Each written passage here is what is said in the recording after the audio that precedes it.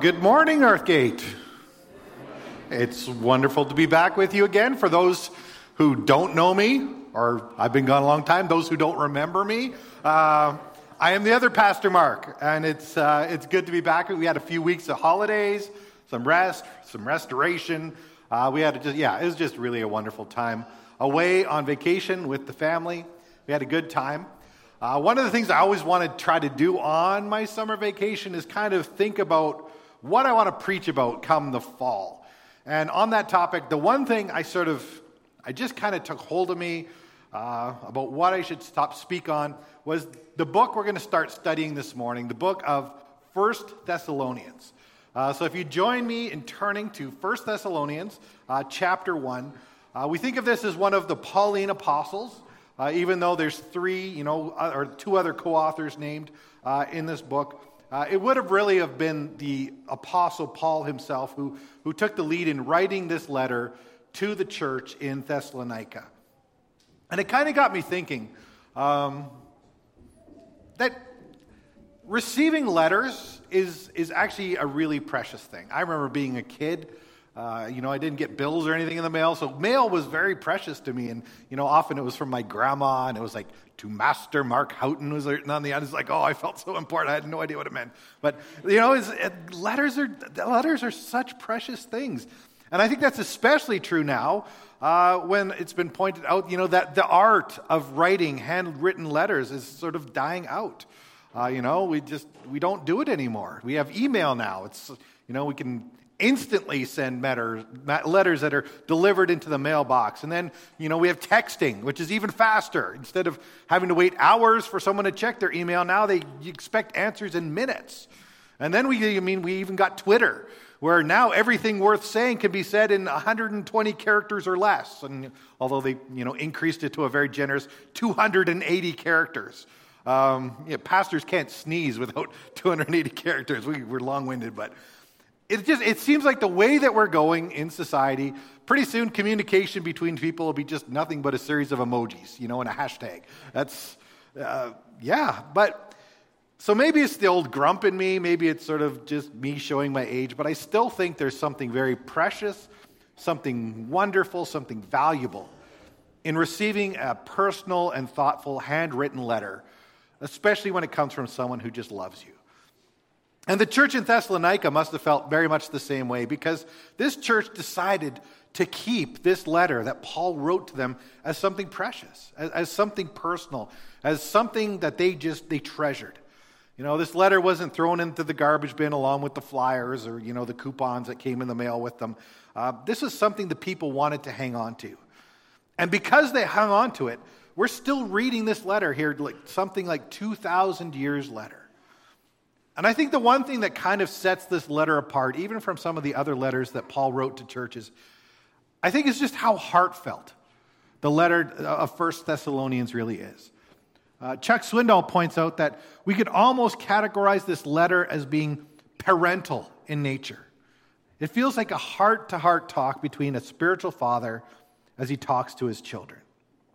And, even though we think of sometimes we think about Paul, he's this great theologian, he's this mighty missionary, he's this prolific writer, he's this powerful apostle. But I think 1 Thessalonians really reveals to us his heart as a concerned parent, taking joy in his spiritual children's growth, just remembering with fondness the time that they spent together. And he just takes comfort in knowing that they have learned to make their faith their own. And yet for all of that, this letter does address a few important issues. Paul was facing some personal attacks from his enemies, so he's writing to them to sort of just remind them of his character, of their time, that he was on display when they were together. He also writes to correct some misunderstanding or confusion that arose in their theology, especially around the return of Jesus. But again, mostly this letter is really just an encouragement to this young church to keeping on in their faith. And again, my encouragement to you is that over the next few months, as we go through this letter, in your own time, just try to be reading through this letter, this book of the Bible, a couple of times a month, maybe once every 2 weeks. It's not a long letter. It'll take you about 20 minutes to get through all of it. But just be reading this book as we go through it in your own time. Get familiar with with what Paul is saying as we go through it. And it'll help you get so much more out of it, as we work our way through. And it may just become one of your favorites. It's an amazing letter. So let's read the introduction of this book together as we also are introducing ourselves this morning to the book of 1 Thessalonians.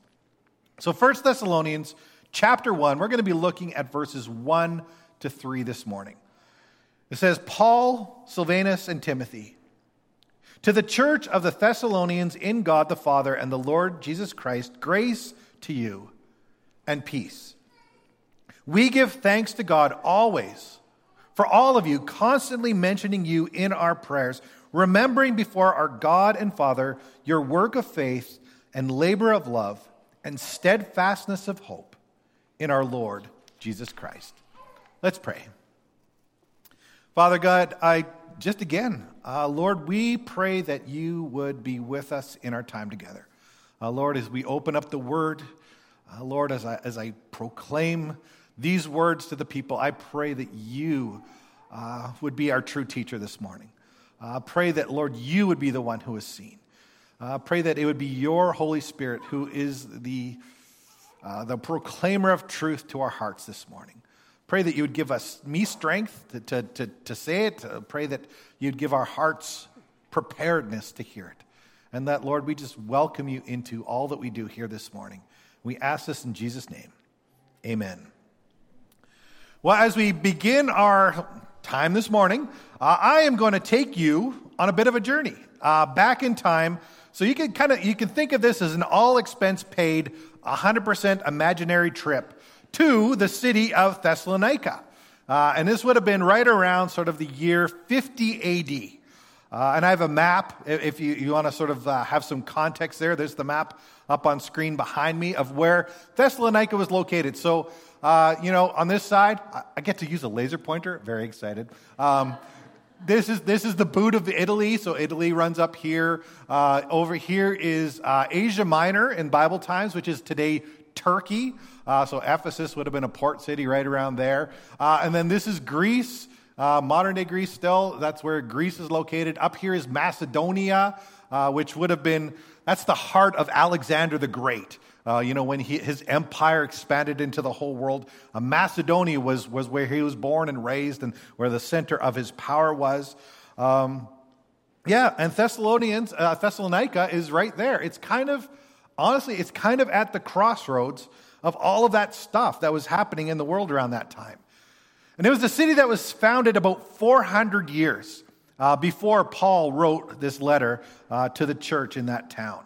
And again, 400 years before that was right around the time of Alexander the Great's sort of rise to power. So Thessalonica as a new city would have really been sort of at the heart of that empire. It would have been sort of part of what would have been seen as the center of the world at that time. And even after Alexander the Great's death, when the Roman Empire eventually came to power, Thessalonica was still sort of very much one of those cities that was just in the right place at the right time. Because it was located along one of the biggest trade routes in the Roman Empire at that time. The highway, it even ran through sort of the middle of town. So if goods or even people were passing through the Roman Empire by land and they were going from east to west or west to east, there was a good chance that they would pass through this city. And it was also a port city. So they saw trade from all over the empire. So that also helped them serve as a hub of commerce. And they're also very strategically located. So, it was very militarily important. And it was that way for a long time. Even during the Byzantine Empire, which is many hundred years later after Paul wrote this letter, Thessalonica was still considered the second largest and second wealthiest city in the empire. So Thessalonica was it was a large city. It was a wealthy city. It was a politically and strategically important kind of world-class city. And that kind of made me wonder, well, if that's the case, why haven't we heard sort of more about it? And the answer I kind of came up with this week is that is because Thessalonica was a city that was basically second best at everything. It was a large city. Estimates put it at 200,000 people at that time, but it just wasn't the largest of cities. It wasn't like on the level of a Rome or something like that. And it was a wealthy city, but it just wasn't quite as wealthy as a place like Corinth that was known for that. And it was a politically important city, but it just, again, wasn't quite as important as a place like Ephesus that sort of served as the eastern capital of the empire. As a city, Thessalonica was sort of constantly the bridesmaid and never the bride. It was sort of always the runner-up. It was never the champion. Even when it comes to its name. Alexandria in Egypt was named after Alexander the Great himself. Philippi, which is the city right next to Thessalonica, it was named after Alexander the Great's father, who was a king himself. But Thessalonica was named after Alexander the Great's half-sister, who just sort of became mostly irrelevant. And even today, this city still exists. It's in Greece. It's known as Salonika. And it's still considered the second biggest city in Greece and widely considered the second most important city after Athens. And second place is pretty impressive, actually. I mean, it's nothing to sneeze at. But I don't know if all of this sort of second place-ness gave this city kind of an inferiority complex. But I think one thing that we do know for sure is that the second place city really gave rise to what turned out to be a first-class church. And this church that arose in Thessalonica, that was founded there, it did that even with what I would call probably the most unusual of beginnings. Some very difficult beginnings, actually.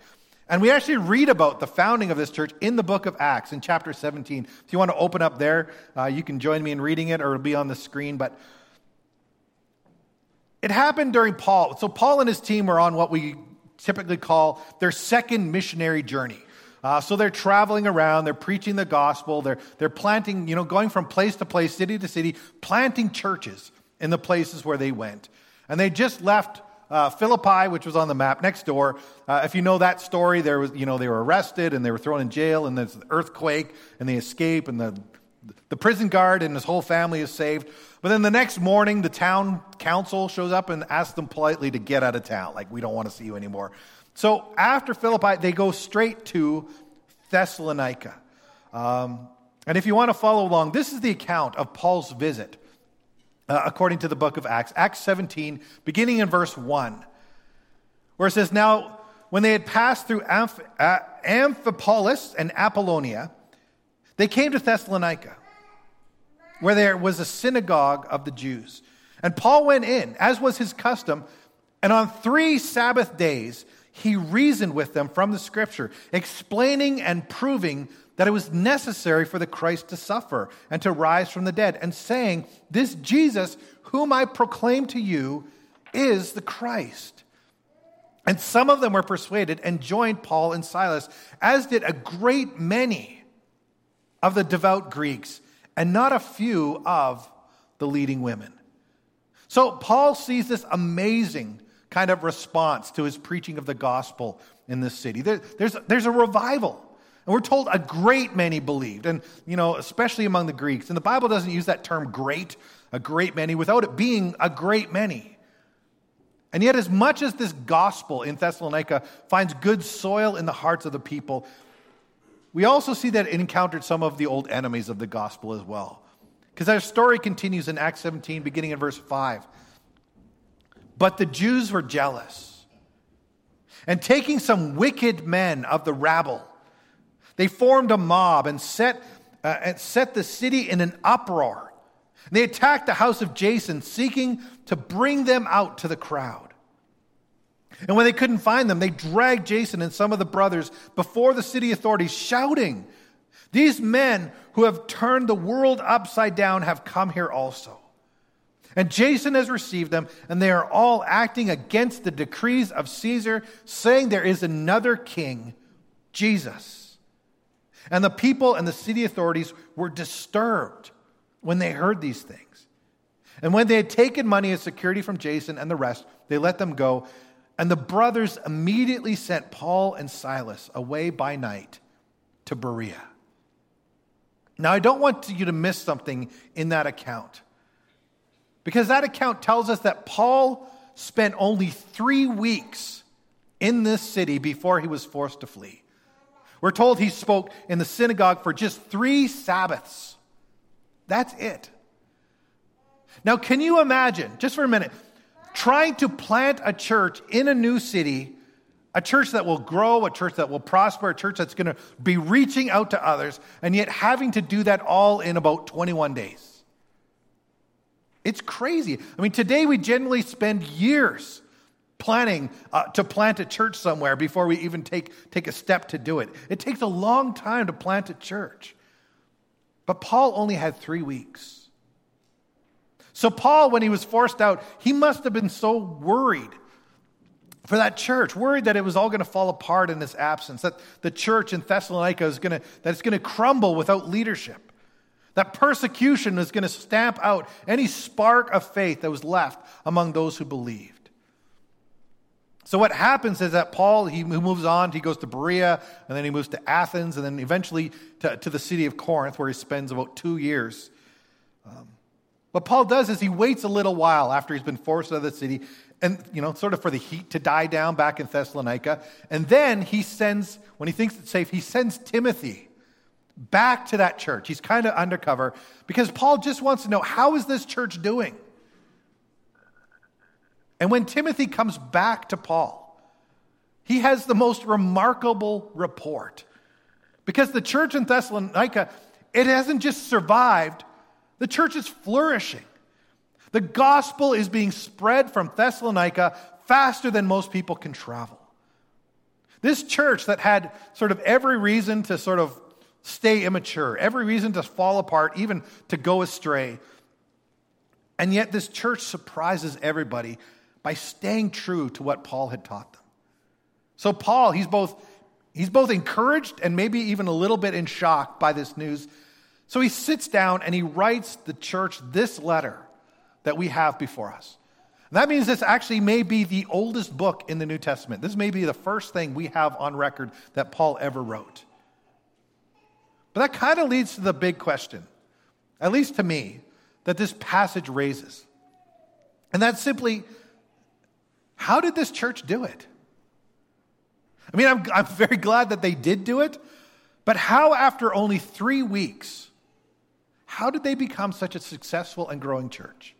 I mean, what did Paul say to them? I mean, what did he teach them? And can you bottle that? Because I know of churches that have, been around for decades, and if their pastor left tomorrow, they would be completely lost and fall apart.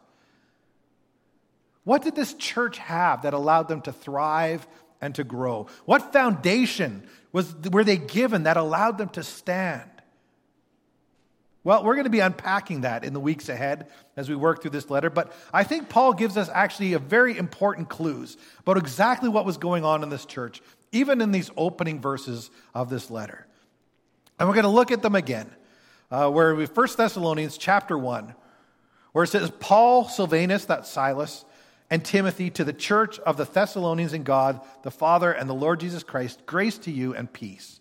That's kind of a standard sort of introduction to any letter that was sent at that time, so we're not going to go into too much there. But then Paul goes on to verse 2. And he says, we give thanks to God always for all of you, constantly mentioning you in our prayers, remembering before our God and Father your work of faith and labor of love and steadfastness of hope in our Lord Jesus Christ. And I'm just going to stop there because I'm going to ask you, did you catch the 3 things that Paul says was happening in this church? If you look again at verse 3, Paul mentions the work of their faith, the labor of their love, and the steadfastness of their hope. What this church had was faith, hope, and love. And there's people who call those 3 things sort of the cardinal virtues of the Christian faith. Of course, it's not the only time those 3 things are mentioned together in the Bible. Most famously, 1 Corinthians 13:13 says, and now these 3 things remain, faith, hope, and love. So Paul may not have been in Thessalonica very long, but he's there long enough to teach that church these 3 essential things about being a Christian. I know the lesson for us here today is that if we want to be a church that's growing, if we want to be a church that is making a difference in our world around us, if we want to be a church that's sharing the gospel, if we want to be a church that is setting an example for others, if we want to be the kind of church God wants us to be, we too need to be a church of faith and of hope and of love. So let's talk a little bit about each of these three things. Because first, Paul talks about the work of their faith. And faith is an amazing thing. Hebrews 11:1 tells us, faith is the assurance of things hoped for and the conviction of things not seen. Oswald Chambers puts it like this. He says, faith is the deliberate confidence in the character of God, whose ways you may not understand at the time. And if I were to put that in my own words, I would say simply, faith means believing and trusting in God, in everything. And really, faith, trusting God, that is where Christianity begins. Christianity is not about, living trusting in ourselves, or our bank accounts, or our good health, or our jobs, or our family, or our friends, or our governments, or anything else. It's living with our trust first and foremost in God. Trusting in His character. Trusting in His goodness, trusting in His word, trusting in salvation through His Son. And it would be hard to sort of, as a Christian, understate the importance of faith in our lives as believers. 2 Corinthians 5:7 says, we live by faith, not by sight. Hebrews 11:6 says, without faith it is impossible to please God. Matthew 21 tells us that faith can move mountains. Luke 17 tells us that faith the size of a mustard seed can do the impossible. The book of James tells us that we are to pray by faith. Faith is essential to our lives as believers. Faith is the foundation of our lives in Christ. And Paul tells us to make that faith our work. He talks about the work of faith in this church. And I'm always hesitant to put the word work and the word faith in the same sentence, because a lot of times it can confuse people, faith and works and how they work. And the book of James rightly points out that faith without works is dead. But Paul is clear that faith stands alone from our works. He says in Ephesians 2 verses 8 and 9, says, for by grace you have been saved through faith. And this is not your own doing, it is the gift of God, not a result of works, so that no one can boast. I think it was John Calvin that said it really well. He said, faith alone saves, but faith that saves is not alone. The faith of these believers, it led them to live lives that had an impact, lives that were different. Their faith, led them to do good works all around them. But it's also interesting that the word that Paul chose to use in this verse for the work of faith, can also actually be translated as the word occupation, or a trade, or a career, or even better, translate, it's a vocation. And I actually really like that, because Paul may be telling this church that instead of doing works of faith, he's actually telling that their faith is, as a Christian, faith is your job description. Living by faith is what we are called to do. It's our full-time job as believers. Our life's calling as Christians is to live by faith. That's the work of faith. And that's what this church had. And then Paul talks about their labor of love. And again, just like faith, we know that love is something that is essential to our lives as Christians. Jesus himself, when he was asked, what is the greatest commandment? His answer was love. He said, love the Lord your God with all your heart, all your soul, all your mind, all your strength. And then he said, love others as you would love yourselves. Jesus even tells his disciples that their love for one another, that's going to be the testimony that you're going to be giving to the world. That's how people are going to know that you're my disciples, will be known by your love for one another. Loving each other. And of course, that's also where this message gets difficult, because loving people is not always easy. Paul even, I think, comments on that truth in our verse as he calls it a labor of love. And the word for labor that Paul uses in this verse, it carries with it the implication actually of pain, of toil, hard work, sacrifice. It's even word used for like the beating of your breast. I gotta love these people.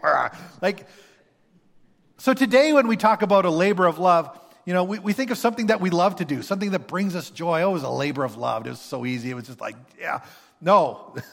When Paul talks about the labor of love, he's telling us, you know what? You love each other, but that love can be so hard. Christian love isn't always easy, and it isn't natural, and it's not even at times fun. Because the call to love each other is not just a call to pretend to be nice to people, because that's easy. The real test of love, the real labor of love, is not loving those who are easy to love, but those who are hard to love, and loving them in a way that reflects the love of God. There's a story about Evangeline Booth, who was the daughter of the founder of the Salvation Army. It said one day she sat in a squalid slum, cleaning the oozing sores of a drunk woman in an alley. And a friend of hers looked down at her and the work she was doing, and she said, I would not do that for $1 million. Evangeline Booth simply replied, neither would I. So why did she do it? Because love was her motivation. Love that's not always easy, love that has a cost, but it's love that makes a difference. And there are people in our lives right now who need a touch like that. People who need healing and restoration. People that need a hand or a kind word or a friendly face. People who need to hear about forgiveness. There are people in our lives that need to be loved. And the church in Thessalonica loved people like that.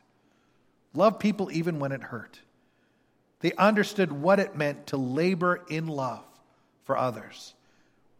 Which brings us actually to the third thing this church had, and that was they had a steadfastness of hope.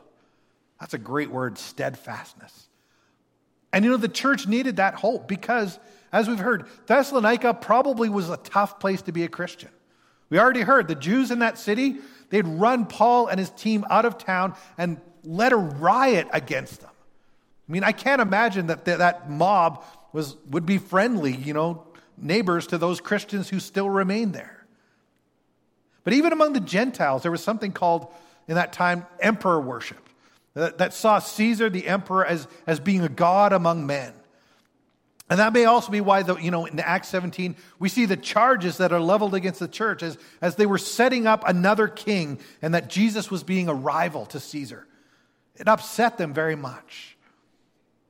So it seemed that there was persecution for this church on all sides, from the Jews, from the Gentiles, everywhere they turned. It was a tough place to be a believer.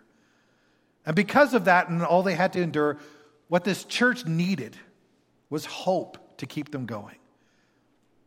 And I can tell you, too often in our world today, there is a severe shortage of hope in the lives of the people around us. There's people who are living their lives one day after another who think nothing's ever going to change. There's nothing more, nothing to look forward to, nothing is ever going to be different. There's nothing that's even sort of to look forward to. They live their life without any kind of real meaning, any kind of purpose. It's just more of the same. They go to work, they pay their bills all week, and they start it up and do it all again the next Monday, and they repeat that until they die. Thinking that that's all that life has to offer them. That's all that there is. And there's fewer and fewer people who have any belief in anything beyond this life and the daily grind. But even for people who do have hope for beyond this world, their hope is often weak. In the book, The Day America Told the Truth, people were asked the question, why do you think you will get to heaven? 60% said, well, basically, I think I'm a pretty good person. 15% said, well, I think I've done the best that I can. 10% said, well, I believe in God. 8% say, because I go to church. 2% said, they were honest, I don't know. And unfortunately for all those people, they're 100% wrong. But as believers, we know where our hope is found. Because our hope is found in Christ. It's just as the old song goes, our hope is built on nothing less than Jesus' blood and righteousness. That's the basis for our hope. And it's a hope that cannot be shaken once you've taken hold of it. I love the words of 1 Peter. 1 Peter chapter 1, verses 3 to 5. Peter says, "Praise be to the God and Father of our Lord Jesus Christ. In his great mercy, he has given us new birth into a living hope through the resurrection of Jesus Christ from the dead, and into an inheritance that can never perish, spoil, or fade, that is kept in heaven for you, who through faith are shielded by God's power until the coming of salvation that is ready to be revealed." And let me tell you, when life gets tough, on those days when the road feels long, when the way ahead seems dark, it is our hope in Christ that gets us through. It's our hope that lets us keep going. It's our hope that allows us to stand. And it is that hope that Paul has pointed this church to. And it's interesting because this hope is not just found in the resurrection of Jesus or in the eternal life that is waiting for us. It's interesting in Thessalonians that Paul specifically also roots this hope that we have in the return of Jesus Christ. Because the return of Jesus Christ is a major theme in the book of 1 Thessalonians. In fact, it's pointed out every chapter of 1 Thessalonians contains some aspect of the hope of the second coming of Christ. Chapter 1, verse 10, tells us to wait for his Son from heaven, who he has raised from the dead, Jesus who delivered us from the wrath to come. Chapter 2, verse 19, we're told, "For what is our hope or joy or crown of boasting before our Lord Jesus at his coming?" Chapter 3, verse 13 says that so he may establish your hearts blameless in holiness before God our Father at the coming of our Lord Jesus Christ with his saints. Chapter 4, which is one of my favorites, almost all of it's about this, but chapter 4, verses 13 to 18, he says, "We do not want you to be uninformed, brothers, about those who are asleep, that you may not grieve as others do who have no hope. Since we believe that Jesus died and rose again, even so, through Jesus, God will bring with him those who have fallen asleep. For this we declare to you by word from the Lord, that we who are alive, who are left until the coming of the Lord, will not precede those who have fallen asleep. For the Lord himself will descend from heaven with a cry of command, with the voice of an archangel, with the sound of the trumpet of God. And the dead in Christ will rise first. And then we who are alive, who are left, will be caught up together with them in the clouds to meet the Lord in the air. And so we will be with the Lord forever." And chapter 5, verse 23 says, "Now may the God of peace himself sanctify you completely, and may your whole spirit and soul and body be kept blameless at the coming of our Lord Jesus Christ." So you see, the return of Jesus, it was not something that was sort of merely a passing interest for this church. The return of Jesus was something that was interwoven into how they lived their lives every day. This church in Thessalonica, they lived with that hope of Jesus' return before them every single day. They lived keeping one eye in the sky because they knew that today may be the day that they saw the Lord in the air. They lived with that knowledge that their hope was real and that Jesus was coming back. And it was a hope that helped sustain them. You know, when troubles came, when trials appeared, when persecution happened, their hope gave them the strength to go on. Because knew they were living for more than just the here and now. They were living for eternity and looking forward to the day they would see the Lord face to face. And we need that kind of predominance of hope in our lives too.